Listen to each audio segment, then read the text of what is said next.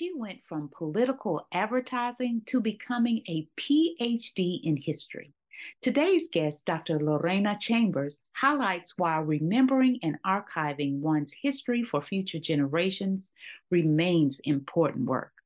Dr. Chambers is doing just that through the Chicana's Changing History Project. This initiative documents and celebrates the lives of Chicana historians. Enjoy our conversation as we explore why recognizing the cultural contributions of those before us creates a ripple effect.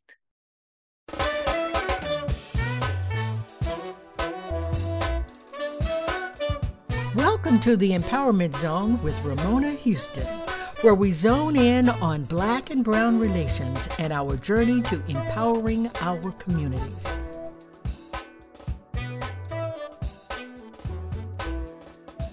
Dr. Chambers is a postdoctoral research fellow in history and American culture at the University of Michigan. I must admit, it is such a personal pleasure and honor to celebrate and highlight Chicana historians during Women's History Month.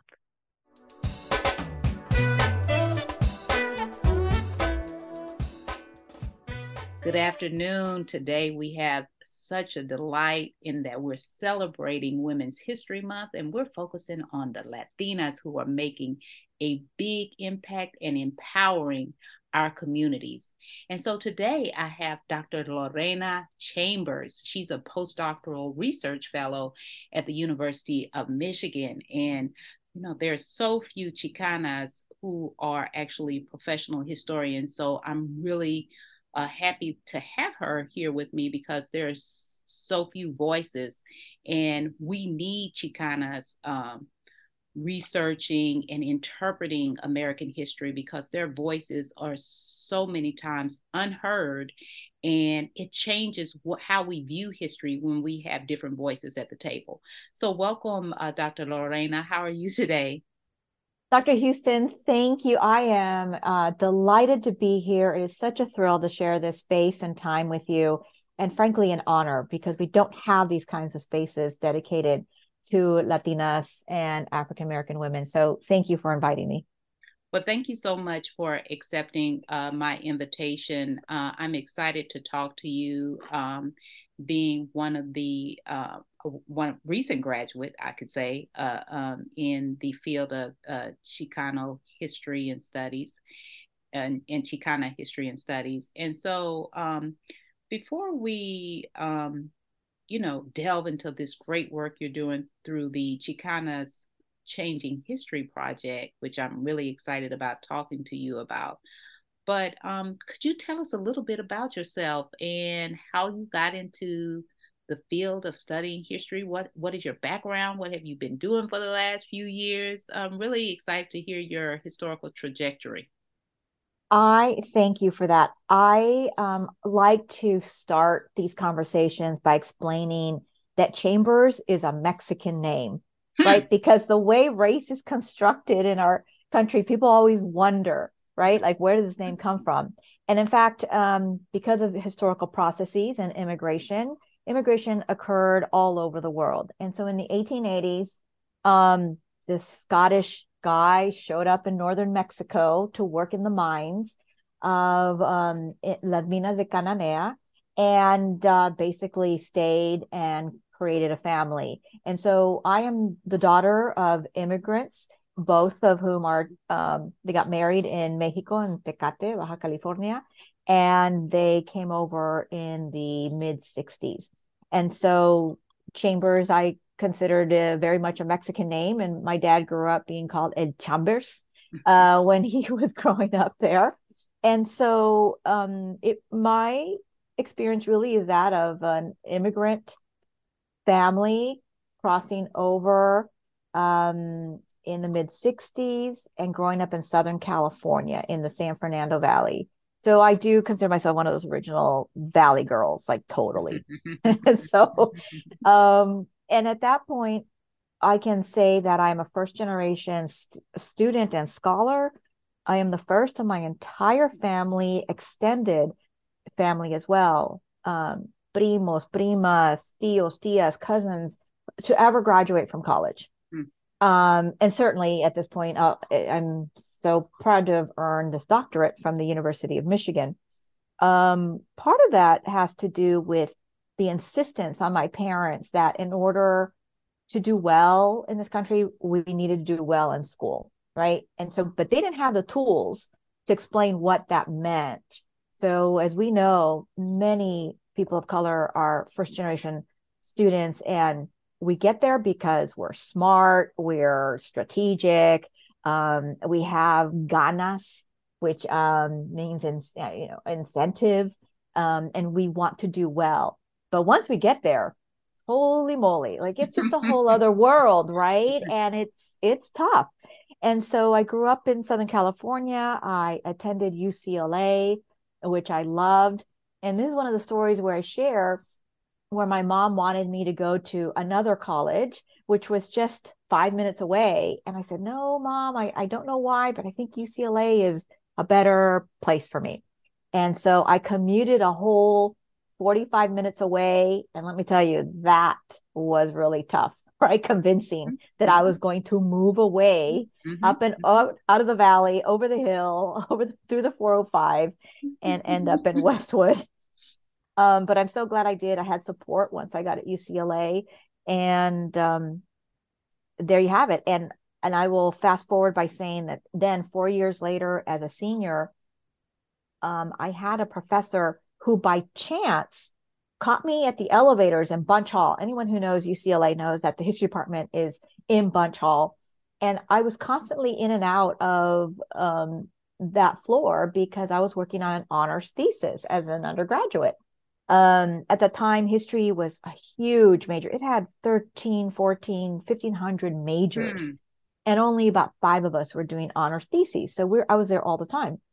And it was Professor George Sanchez, who had not even finished a dissertation yet. And he was assigned that office in front of the elevators, right? The bad office that was in front of the elevators. So he kept seeing me come and go, come and go. And one day he stepped out and he's like, excuse me, are you by chance Lorena Chambers? I go, well, I am. And he goes, would you happen to have time to step in my office? I would love to talk to you about your work. Absolutely.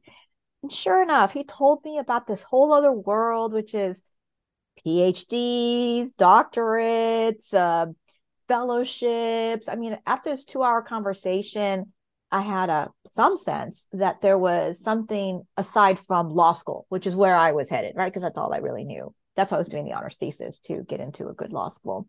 And it was really George Sanchez who, frankly, well, for better or for worse, changed my life forever. And because, these doctorates are difficult. And so that was it. And so he encouraged me to apply and assisted me. And I surprisingly got this 5-year fellowship at Michigan. I took the offer to other schools, including UCLA, and I got competing offer. So I didn't have to really worry about the financial economic basis for getting this doctorate. Because otherwise I would have said no, right? Like as working class first generation students were like, oh my God, the loans. And anyhow, that's how I ended up at Michigan, which feels like a million years ago. And I ended up actually falling out of the program for so many structural reasons, and went off and had a different career in advertising and marketing for political candidates. And it was only after the horrible election outcome of 2016 that I stepped back and said, okay, what is it that I'm going to do with my life? Because I cannot continue just doing political advertising for, President Obama and Democratic senators and governors, which I think is really important for our community, but I need to do something else. And again, all by chance, by chance, George Sanchez, by chance, others, and by chance, we ended up at Yale University in New Haven. My husband had received a fellowship, and the individuals there, historian, wonderful dear friend, David Blight, said, we need to get you an office and library privileges so you can finish that dissertation. And it really, again, changed my life. And so there I was, and in 2018 and 19, working on a dissertation. And during the pandemic, I defended in 2020, like via Zoom. It was one of the first Zoom defenses. And it is a very non-traditional story. But I would be remiss if I didn't mention Mr. Forrest Bingham. He was a recruiter from UCLA, and he was tasked with the job to recruit people of color in the Los Angeles area. And I remember my good friend in high school said, Lorena, I thought you wanted to go to UCLA. I'm like, yeah, I'm interested. She's like, well, those applications are due in 2 weeks. I said, what? Like, I didn't have any idea. And so I marched myself to the counseling office, and the counselor said, oh, yeah, they are due in 2 weeks. I go, well, I heard about this recruiter from UCLA. She's like, oh, yeah, Mr. Bingham. He's such a nice person, but he only works with at that point, with minority students, right? There wasn't, the term students of color was not in. Minority students. I'm like, wait a minute. I go, just because I'm Chambers doesn't mean I don't speak Spanish at home and I'm an immigrant family. She's like, oh my goodness. So she set me up. He pulled me out of class the next day. And at that point, I had 2 years of calculus under my belt. I was an AP student. I mean, I was just had been tracked to be in these courses. And he said, okay, we have 10 days to get this application together. And Mr. Bingham led me step by step as to what I needed to do to fill out this application, because I was clueless. I had no idea. And so these are the chance interactions that we have with others who are dedicated to getting more of us into college, into school, and to do well. All of them have been chance, frankly, interactions. So yeah, so Mr. Bingham, George Sanchez, a whole cadre of advisors. Robin Kelly was at Michigan when I was there. There were so many amazing people there. And now Earl Lewis came back into my life as well, because he returned from, being at the Mellon Foundation. Right. And he's now back at Michigan. He and George were co-chairs of my dissertation. Wow. Like, they are responsible for getting me through. And then, of course, David Blight, who said, make this happen. And frankly, without that, I wouldn't have been able to finish. So I am here on literally standing on the shoulders of so many others. Isn't it amazing how our families, particularly our parents, make that difference in our lives in the ways that they may not understand, but just by pushing you in a direction, they're really elevating you. Because as you know, in the African American and Mexican American communities specifically, it is always the responsibility of the next generation to do better than the one before them, right? And that's the expectation, right? Absolutely. And so you have your parents, George Sanchez, David Blight, Robin Kelly, Earl Lewis, those great scholars, being a part of your life. But I'm so happy that you acknowledge that recruiter from UCLA, Forrest Bingham, because a lot of times those people and names remain nameless, right? But they have a big impact in our life. So I'm sure Mr. Bingham is delighted that that you acknowledge whether that he indeed had an impact on your life. And I'm really intrigued about your whole advertising marketing career, and then just making that change into being a historian. I know you said the elections, the outcome really changed the trajectory of your life, but what was it that made you want to leave that particular career? What were you looking for in being a historian? I guess that's a better way to put it. Well, that's a great question, Dr. Houston. And I should clarify that I still don't know what I want to do when I grow up, because I did help reelect Senator Catherine Cortez Masto last year. And so I feel very proud that I helped save, in my view, democracy because she was that winning vote for the US Senate. She is the first Latina ever elected to the US Senate. And I have worked on electoral campaigns in Nevada. That would have been my 13th cycle. Like since 2000, I have worked on an election in Nevada every 2 years. And so I feel it's a very important part of my DNA because I lived in Washington, D.C. for so many years before moving to New Haven and then now to Ann Arbor. But what it was is that, again, going back to George Sanchez, who is a dear friend. And because we were in Washington, D.C., he would come every summer to visit. And he'd come over to the house to have dinner with my husband and me, and we would catch up. And right around dessert time, he would always say every summer, "So, Lorena, how's that last chapter coming on that dissertation?" There you go. That he was your conscience. He was your conscience to say finish. Every year for 15 years. Yep. Yep. And he did it in a kind, loving way because he knew, he had seen the work. I had 4 chapters written, 4 chapters. And still there, he said to me in 2015, he said, "These are amazing chapters. No one has touched this work, and it still would change borderlands and Chicana history. You should really consider finishing." It was always that part. I love it. And that's what it was. And so I said, okay. And so 2016, it was easy. And I did, it was easy. I'm like, okay, I need to finish this because it felt like it was a monkey sitting on my back. Yeah, those projects that we start that we're supposed to finish, our conscience keeps it on us, That's right. Our spirit keeps it on our conscience. So let's talk about the projects you're doing right now. I'm really interested in you talking about the Chicanas Changing History project and what that's about, and how are you expecting this project to make an impact on our communities as well as empower our communities?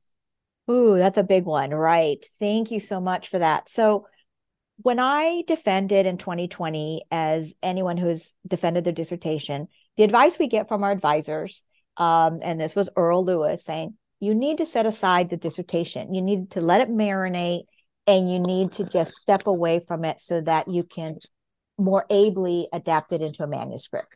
So I said, okay. So it was COVID. I said, I got to do something, but people also may not know is like the adrenaline, and you're at the apex of your brain functioning, right? Because you have written, revised, and defended this work. And so I decided to check in with all of my friends that I'd left behind in the academy: Vicky Ruiz, Natalia Molina, Miroslava Chavez. There you go. Oh my gosh. Yes, Natalia and Vicky and Miros have been just so supportive of this project. And I checked in, and we had this list that was started by Antonia Castañeda from the 90s. I remember having a number that I would be, I'm going to be Chicana number 29 when I graduate, right? And as it turns out, Natalia, she's fantastic. And she ended up being, I think, 31 or 32. But because I had stepped away, I said, oh my gosh, there must be hundreds of us. There's got to be hundreds. Well, at that moment, when I talked to Natalia, she said, you know what? We need to bring Vicky into this. So they scrambled, put together, and put this list forward. Well, wouldn't you know it, there weren't even 100 of us. And I was appalled that in the 15, 20 years that I had stepped away, like we couldn't even break 100. Yeah, that's crazy. I know when I thought it was crazy when I was in school. I studied under Antonia Castañeda at the University of Texas, and I remember her talking about that in class or something, that it was like less than 10 at that time. I think it might have been 7, maybe. I can't remember, right? But it was less than 10. And I was like, the American Academy is however many years old, over 200 years old, and we don't have any Chicana historians. And then when I looked at my own life, I'm the second African American in woman in the state of Texas to get a PhD in history. So I was like, it's got to be, worse for Chicanas, being that, we have a history of historically Black colleges and universities that produce and things like that, but only the second one. And so this 50 list, it was Yes. supposed to be over 100, right, by now? Hundreds. I just thought hundreds. And it wasn't. And so I wrote a proposal because I had all this energy, and I connected with my colleagues at the Smithsonian, and I said, this is shocking. We need to do something. And my co-PI, and which is Margie Salazar Porzio, she too is a George Sanchez mentee. She worked with him, and he was on her committee at USC. She's a curator, a Latina curator at the National Museum of American History. She took the proposal. We worked on it. Fast forward, we were able to get funding from the Latino Initiatives Pool at the Smithsonian. I turned that around and got funding at Michigan, because at that time we had been offered positions to come back to, as alums, come back to Michigan. And I got funding to do work here at Michigan on it. And so I said, okay, we need to celebrate the 50 years of the first 100. So as we cleaned up the list and added names, thank goodness. So I ended up being, I believe, number 104, 105. And now we're at 110, right? And so the last couple of years. So we're inching up a little bit. But that's how I reconnected with Antonia Castañeda, Dina Gonzalez, Cynthia, and all these other folks. Yeah, Cynthia Roscoe, of course. I'm sorry. Yeah, no, Cynthia. I mean, they're all dear friends now, and Emma Perez, right? And so they're thrilled about the project. And the idea is to collect these oral histories so that they're part of an archive. And the oral histories will sit and live at the University of Michigan. They've set up an entire oral history system so that we're able to hold them there. And the three-dimensional and material artifacts will be collected at the Smithsonian, at the National Museum of American History. So it's a partnership between the Smithsonian's National Museum of American History and the University of Michigan to document and celebrate the lives of these historians that we know very little about other than their published works, right? And so that's the importance of that collection and archive. It's about archive building. So tell us, if you don't mind, tell us who the first 5 are. Oh, I'd have to look up my list, but unfortunately, we have 5 of these women who are deceased. Mm-hmm. So number 3 is Dr. Gloria Miranda. She's we're trying to interview her for the OH coming up in Los Angeles, the Organization of American Historians Conference. Next month. We're trying to organize the time to film her on film. And so I know she's 3. So I know that Shirlene Soto and Virginia, I'm sorry. I'm going to look up the list because I have it here. Are no longer with us, but I have the number. And I know that Antonia, Dina, and Cynthia are in the top. Okay. So here we go. And Emma will probably be in the top 10 too. So Luisa Año Nuevo Kerr was received her degree in 1976. Gloria Miranda in 78. Shirlene Soto is deceased, and she was in 1980. And Vicky Ruiz is number 4. Vicky. And from Stanford in 1982. And then we have Dina Gonzalez, then Camille Guerin Gonzalez, who has also passed. And then number 7 is Salome Hernandez, who has a really interesting story because she went into the Foreign Service. She did not go into the academy. So she was one of the first Chicana diplomats. And we are also trying to get a hold of her, right? It's a lot. What's her name again? Her name is Salome Hernandez, and she graduated from University of New Mexico.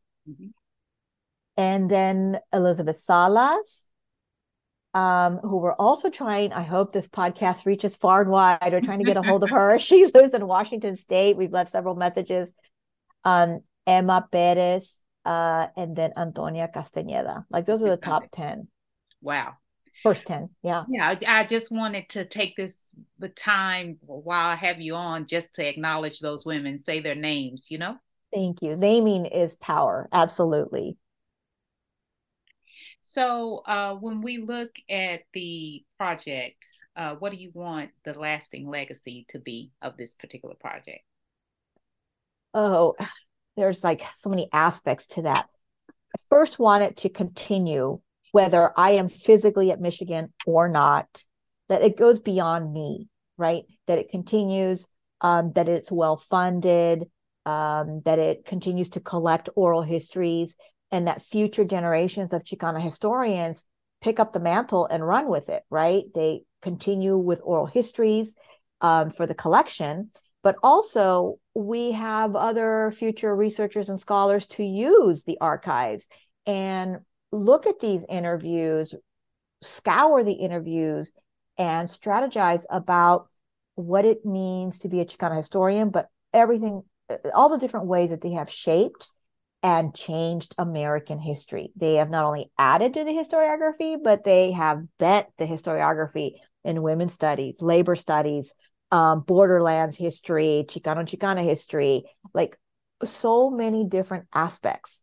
of U.S. history have been shaped by just in the 10 that the top 10, like Antonia, Emma, Dina, Camille, Vicky, all of these women have done incredible work in changing the historiography and shaping Chicano and Chicana history. And so there is not only the celebratory aspect of it, but also the let's continue the archives and let's continue the work so that we don't lose sight of the incredible contributions that these women have made, honestly.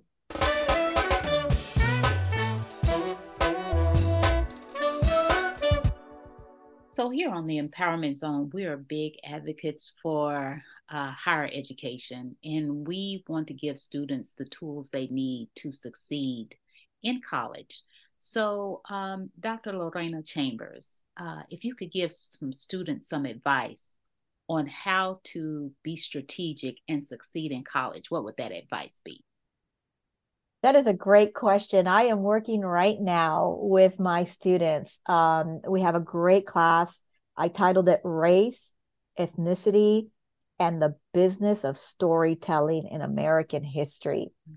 And I can tell you that we work on crafting their argument for their papers in every session.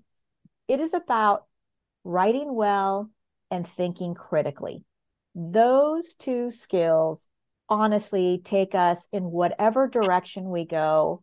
Not just as academicians, but in any field that we want. Learning how to create and develop an argument to be persuasive and to be able to accomplish what you want, whether it's a funding proposal, whether it's a proposal for a script, to create a movie, to work in a nonprofit organization. All of these are designed to make sure that we're able to do good in the world, right? To accomplish what we need to. So please do your readings, think critically, do your homework. It's so easy to just kind of depend on your fellow students to carry the weight. But it's really important to learn how to think critically, and to write well and to develop those arguments. And if anything, that would be the most succinct piece of advice. I have tons of others, which would be like a whole other set of hours. But you're spending a good amount of your life at the university, at college, and those are the skills that I would say will take you forever. Will take you further and forever to do well and to make change, and not only for yourself and your family, but for social justice, and to really break down those institutional barriers, which, trust me, believe me, you will find in every field. Every field. That's it. That's it. You will find those challenges, and these skills are the ways to address those challenges effectively. Make sure you read. Can't say enough about reading. Develop your skills in writing. Develop your skills in critical thinking, and know how to develop your arguments. So, because no matter what table you're sitting, no matter where you're sitting, you have to know how to make your argument.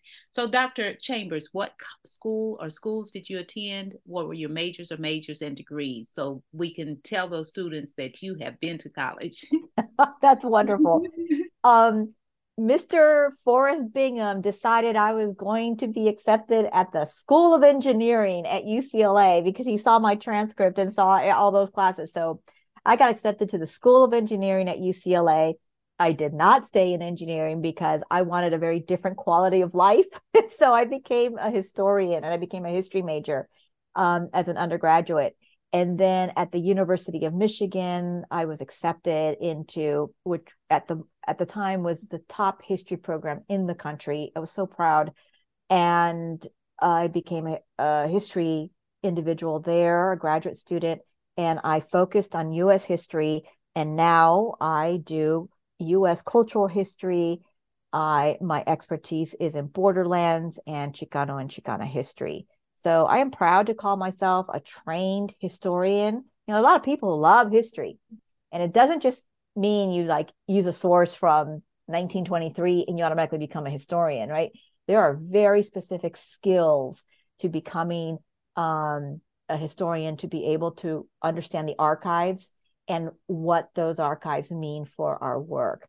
And I just wish more people were trained as historians, because it will take you far and wide in a lot of different fields because of the skills that we're taught and that we have to practice. Well, thank you so much for sharing your college experience, as well as giving us those great strategies for college success. Dr. Houston, this has been such a joy. We ran out of time so quickly, but kudos to you for spreading our voices far and wide, and thank you for all that you do.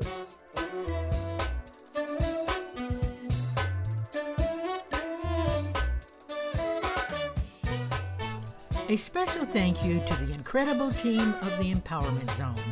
Terry Gully, theme song. NADWorks, digital support, and of course, our featured guest.